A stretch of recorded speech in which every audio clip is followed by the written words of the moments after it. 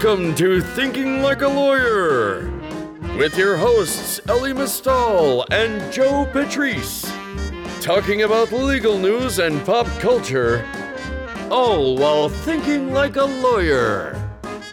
Here on Legal Talk Network. Hello, welcome to another edition of Thinking Like a Lawyer. Money! Yeah, I'm Joe Patrice. People are making money! And that's Ellie Mistal. I'm so fucking broke. Yes, we are having a conversation today in this very special podcast. I wish we had a sound effect I do not have is like a the more you know kind of a da-da-da. So this is a very special Thinking Like a Lawyer because we're going to talk about breaking news. Milbank!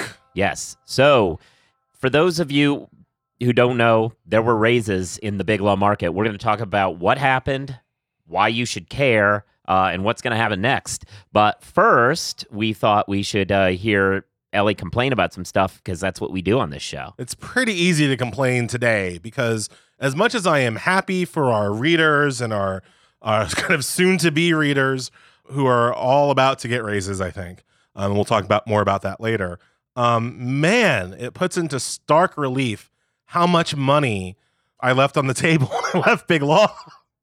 Yeah. Good Lord. So just to do a little personal accounting, you figure when I started in 2003, Okay. starting salaries were $145,000 a year. Okay. That was up from about, I think it was like 120 in 2001. 125. 125 in 2001. By 2003, it was 145. I quit in 2006. In 2007, Simpson Thatcher raised them to 160. And then the bottom fell out. Mm-hmm. And so it was 160 forever until 2 years ago, Cravath raised them to 180.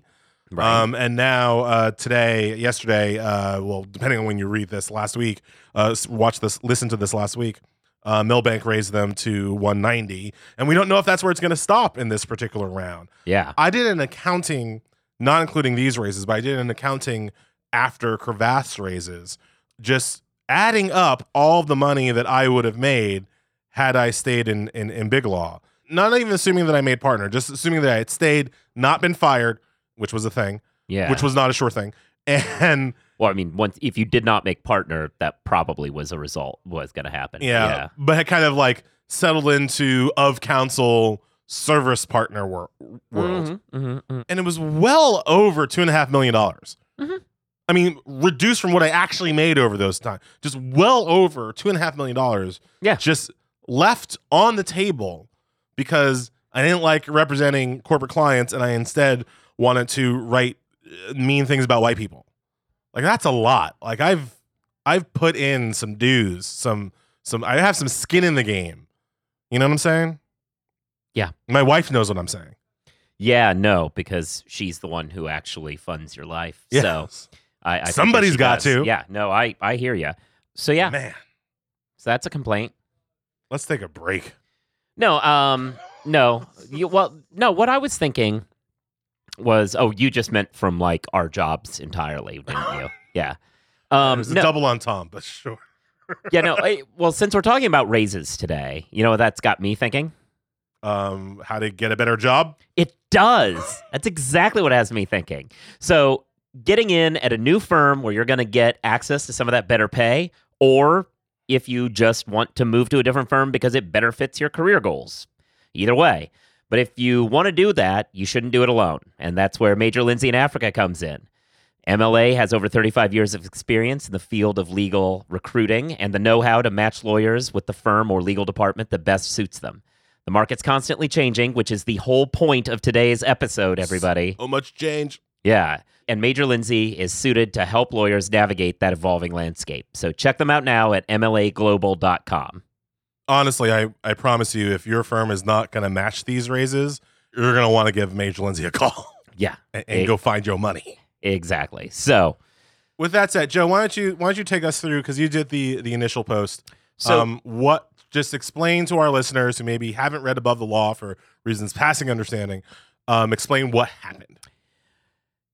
Yes, an email comes in from an anonymous tipster who says, Milbank just raised salaries. and attached an email that seemingly looked like it was the firm chair informing everyone that they had raised their salaries between $10,000 to $15,000 per class in an amount that roughly translated to a cost of living adjustment since the last raises in 2016. Slightly more, maybe like a 1.5% raise or something like that. I think somebody ran the numbers. So if it's it was 1.6, I think. Yeah, 180 from 2016 and 2018 dollars is 186 point whatever, and they raised it to 190. When we saw the first one, I thought it was a hoax because Milbank, really? The first mover is going to be Milbank? Yeah, I mean, obviously, we've lived in a world where Cravath is usually the first mover when it comes to salary issues. Simpson is willing to buck that. You pointed out they made the change the time before. They also have led occasionally on bonuses, though that's also usually led by Cravath. Milbank, which Skadden has led on bonuses in the past. Milbank, which was a monster huge firm back in the day, but has, settled into being just an elite firm that isn't part of that super top tier over the last several years, made this move. And it's a move that, honestly, I do believe this isn't really, I don't like to think of this as a raise, and we'll get into this a little bit more later. I really do think of this as more of a cost of living adjustment. It's more that they looked at the world and said, it's ridiculous that we would say this is what people were worth in 2016, and in 2018 go, that number is still what it is, even if it's not worth the same. So I get that. One of the things that I think people need to remember is that, the law firms are not raising salaries in a vacuum. And I'm not talking about the low-grade law firm collusion that, quite frankly, a site like Above the Law helps along by publicizing all the salary numbers. It allows the firms to kind of collude without needing to actually collude. But my point is more that law firms do not raise salaries in a vacuum of just other law firms. They're looking at where the talent is going throughout the legal industry. So a big law firm is going to raise salaries when they're losing talent, when they fear like they're losing talent to in-house sources, to smaller boutiques, internationally. These are the kinds of factors that they're thinking about. They're never in the position to give money away for free, right? It's never out of the generosity of their own hearts. They're looking at market forces and they're saying, we need to make this adjustment, whether you want to call it a raise or an adjustment, to compete for the best talent. Yeah. I mean, I think that's true. I think if I were to guess what went on here, I think that Milbank, as I said, years ago, this was one of the super elite, and now it's just a very good firm. It's still an elite firm, but it's just not quite at the tier of the Cravaths and Simpsons in our minds. Meanwhile, when you look at rankings of various law firms, and I don't know as though necessarily the Above the Law rankings of law firms, but other rankings tend to undersell the value, I think, of Milbank comparative to other firms in their tier. I think there are other firms that rank higher than them that I look at and go, they are not better than Milbank. And given that, I think that what happened here was a realization that maybe they should do something to make it clear that they're real players. And in this instance, the easiest and frankly probably correct thing to do was to make a cost of living adjustment, and they did, and a slight raise on top of that, and there we go. What a nice, happy view. You will not be surprised that I have a more cynical take on what we're seeing right now. As of this recording, Milbank moved first. We've had Proskauer and Winston so far, Winston and Strawn so far match that 190. We can expect, I think, and Houston Harrigan. Match 190. The usual big movers that we've been talking about, Cravath, Sullivan, Cromwell, Davis Polk, those people have not matched yet. Correct. The question then doesn't become, are they going to match or not? Or just stay at 180? They're not. If Milbank's paying 190, Cravath is not going to pay 180.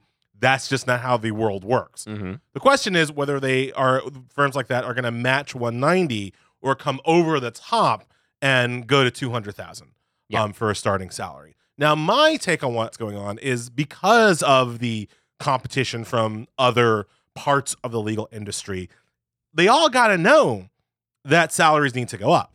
The question is how high they need to go up. And I wonder if what we're seeing, especially with the quick matchers, the Proskauers and the Winston and Straughns, if the attempt here is to try to set the market at 190 as opposed to 200,000, which had Milbank just waited for Cravath. If Milbank was just going to wait around for Cravath, maybe by the time Cravath comes in, Cravath would have just set the market at 200,000 and forced everybody to follow them. Yeah, and I don't think a raise was going to happen in the near future, actually. I'm one of those people who thought that they were going to sit this out for another couple of years. So you think this caught CSM kind of completely by surprise? Yeah. I think that everybody thought, remember, we had a 10-year gap of nothing happening, right? So this was an instance where everybody thought this was the new status quo for 10 years, or until the recession that's inevitably going to hit in a year or so wipes everybody out. I think everybody wanted to just roll through that and move on. And that's why I do believe that the Milbank argument, when they keep saying publicly this was just a cost of living adjustment, I take them at their word on that. I think they're trying to say, well, look, we're not really eager to move the market here. We just thought, let's do a little bit right by this, because for reasons that you've said, there's a lot of lateral movement at this point. Like the way the market is, you've kind of alluded to the way the market is, but the issue with the way the market is goes back to the 2016 raises, which we were at the forefront at the time of saying we're great, and then they got out of hand. You wrote a great post about how they were getting out of hand. At a certain point, what used to be New York and DC maybe would have a premium salary, and then everybody else would get a little bit less. That 2016 raise, everybody, Bumble outside a Dallas firm was getting the same as a Cravath associate. And the way that it blew up like that resulted in a world where, back a little bit to our sponsors, groups like Major Lindsay in Africa were right there to say, hey, if you're originally from Texas, you now work crazy hours as a fifth-year associate in an elite global firm. You want a family? Would you like to make the exact same amount of money and a higher risk of becoming a partner to move back to Dallas and work, 75 to 80% as much? Right. And that's a thing. At the point where Dallas and Minneapolis and, Indianapolis are paying the exact same amount of money as you're making in New York or DC, but without the actual cost of living, without, if you're working in Texas, without state taxes, the argument for why anybody should be taking this money in New York, especially given New York hours. I mean, it's not just the cost of living here. It's also the hours that they, I would say, bore into your soul and suck out of you. It's hard to make the argument for why anybody is intelligent to take this kind of money in New York when it's being offered other places. The Milbank raises, like the 2016 raises, again, apply equally to all offices. Mm-hmm. My question for you then, is anybody going to change Except that? The German office, just out of, go on. My question then, is anybody going to change that? Is Cravath going to either come over the top hard enough to put pressure on, to make firms not want to follow them, or only follow them in certain markets? Like, are we ever going to see what used to happen, which was meaningful salary disparity within the top 200 firms? Okay, two levels to that. One, it does speak to a thing that I want to get into, but I will get into in a minute, which is that the more important question is who doesn't follow. We'll talk about that in a second. But as far as Cravath going over the top and trying to make this an actual raise rather than just a cost of living adjustment, I do certainly think that's possible. I think it, given the amount of time that has transpired since this first announcement and how long it's taking them to move, seems as though that's increasingly likely. If that were to be what happens, yes, I think there would be an effort to draw some distinctions. I think that's what they wanted to do when they made the move in 2016, and it backfired tremendously as everybody followed. I think that might have come to an end. I think that the last 2 years have played out in such a way for what we'd like to call the AmLaw 51 and below, the law firms that are big law, but not big law. Anyway, those folks have just not been holding up their end. Demand is on the decline. Their revenues are barely holding on. I think that the gap between the haves and the have-nots in the AmLaw world is growing, and I think that a lot of the pressure that's being put on those lower firms is that they've jacked up their expenses because they joined the raise, and I don't think they can justify having done that, and I think that if somebody were to go over the top this time you would really see separation. But that leads back to what my transitioning, which is to the first point. I think the real question is not who raises, who goes over the top, something like that. I think those are sexy headlines that we're going to, promote heavily on our website because they're cool. People want to see them. But the real question, I made this point in a post yesterday, I think, actually this morning, sorry. What I really want to focus on is who doesn't move, because that's going to tell us a lot about where firms think they are. Because anybody, if they go over the top, who knows? If it's just a match, then it's just people trying to COLA adjust. But that's the thing. If it's just an adjustment to cost of living, anybody who paid 2016's Cravath scale has no argument not to raise it because it's just a cost of living. And if they choose not to do that, that is the actual signal that they know they can no longer keep up with the big kids. That's a good point. And look, the other point here is that a recession is coming, folks. I mean, I am not good enough at markets to make money off of knowing that. Yeah. But I think we all know that, right? Like this thing is not going to, the stock market is not going to go up indefinitely. We are getting ourselves, into trade wars. It's unlikely for the good times to keep rolling. And I think that, as you say, a lot of us who watch the industry thought that the firms were going to keep salaries where they were through this next recession and shake it out after that. So there's a lot to suggest that it, especially again, and I kind of agree with you about the COLA adjustment, but if Cravath really does come over the top and really does make it a real raise, they can afford it. Not everybody can, and there's not a whole lot of good reason for everybody to follow. Yeah. That doesn't mean they won't. Yeah, the recession point, which I understand how a lot of people might be skeptical because everything's going up. But I mean, this is for those of you who took calculus, this is your calculus moment, right? It is going up at an increasingly slower and slower rate. Every new pitch up is just a little less than the one before. Same thing with employment. Employment numbers go up every month, but it's slower and slower than they went up the month before. Those trends are when you start reaching the very, very top of a roller coaster and it starts thinning out. And when you add to that the way in which a lot of the tools that a economy uses to respond to insane things have largely disappeared, like any kind of a stimulus tax break, can't do that anymore. Yeah, there's very little money hanging around that's not just massive deficit spending anymore. Inflation is pretty much to the bone already. So, there's a reason that $10,000 is the only thing that is cost of living over the course of 2 years at those numbers, right? Like, it's gonna be a little scary. I love how we've turned our salary raise podcast into an end is nigh podcast. The end is so nigh. Look, we said this. Some of us were saying this in 2016, right? That those raises usually portend a turn in the economy to the negative. Why? There are a lot of good reasons, but here's a bad one because it's more fun. The bad one is, and it's not entirely untrue, lawyers are A, risk averse, and B, usually really terrible at business. And so the risk averse part is when the good times are rolling, they tend not to join in. They tend to say, well, we could still pay you $160, even though the world has pretty much demanded you pay more. Meanwhile, they're also bad at business. When they finally come around to realizing, hey, things look good enough that we can make a move, that's usually when it's come to a conclusion. And so that's where we find ourselves. Now, the 160, for instance, another person pointed out about just being a COLA adjustment and the 1.7 or 1.6% raise, that this is over the 2016 raise. But somebody pointed out that if you compare it to the numbers in 2007, the 160 in 2007 would be worth like 198 and some change now. So they're like 200 is actually the accurate COLA adjustment for the 2007 numbers, which is interesting thinking. But yeah. I can't wait for Cravath to make that argument and make my summer. Yeah, it's going to be interesting. We are still in a kind of bunker mentality here at the office. We've slipped away for a minute or two in between craziness to record this podcast for you.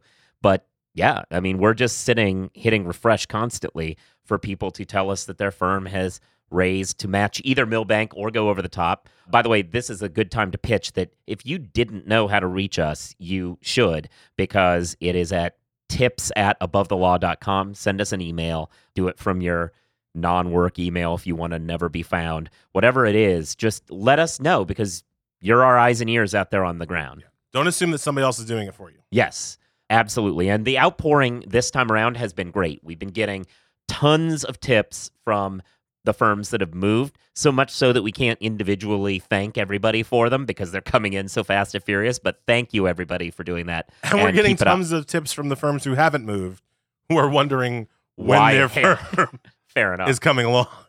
And yeah, there's some speculation that other people aren't going to match this time. I think that's dumb. I think that it's a question of whether somebody goes over the top. If you thought the actual number was what it was in 2016, you have to match.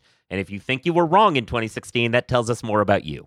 Yeah. And look, there's just no, especially at the top tier, like I said at the beginning, there's no universe in which Milbank is paying more to first-year associate than Cravath or something. There's no universe in which that happens. So like they're coming. The question again, as Joe and I have been saying, is just a question if they're matching or if they're coming over the top. Yeah. So stay tuned. Yeah. No, I think that's true. So thanks, everybody, for listening to this fairly quick rundown of where we are with our raises. I just want to also thank, again, Major Lindsay Africa for sponsoring the podcast. They're leading legal recruiting firm, and so you may want to talk to them if your firm isn't getting the raise. So anyway, that's it for our show. Thanks for listening. Listen to the podcast, subscribe to the podcast, review the podcast. Those are the 3 steps in your life. And then the 4th one is threaten to beat up people who don't listen to the podcast. No, don't do that. No, just yell at them constantly about it. Anyway, and berate them, whatever you need to do. Remember, if you're ever thinking of leaving Big Law to go into media, remember, you're going to be poor forever. And every few years, they will really remind you of it. Yeah. Also, read Above the Law. Follow us on Twitter. I'm at Joseph Patrice. He's at EllieNYC. Watch MSNBC. There's a 1 in 2 chance that Ellie's on at some point. Or Tyler. That she was on CNN. Our former guest, Tyler, was on a CNN show earlier today, so also that. And I think that threw me off, but I think that's it. That's it. Yep, cool. Talk to everybody later. Bye. Bye.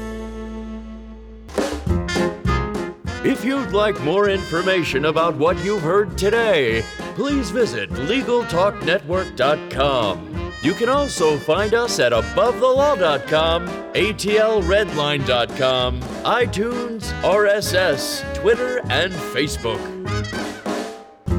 The views expressed by the participants of this program are their own and do not represent the views of, nor are they endorsed by, Legal Talk Network, its officers, directors, employees, agents, representatives, shareholders, and subsidiaries. None of the content should be considered legal advice. As always, consult a lawyer.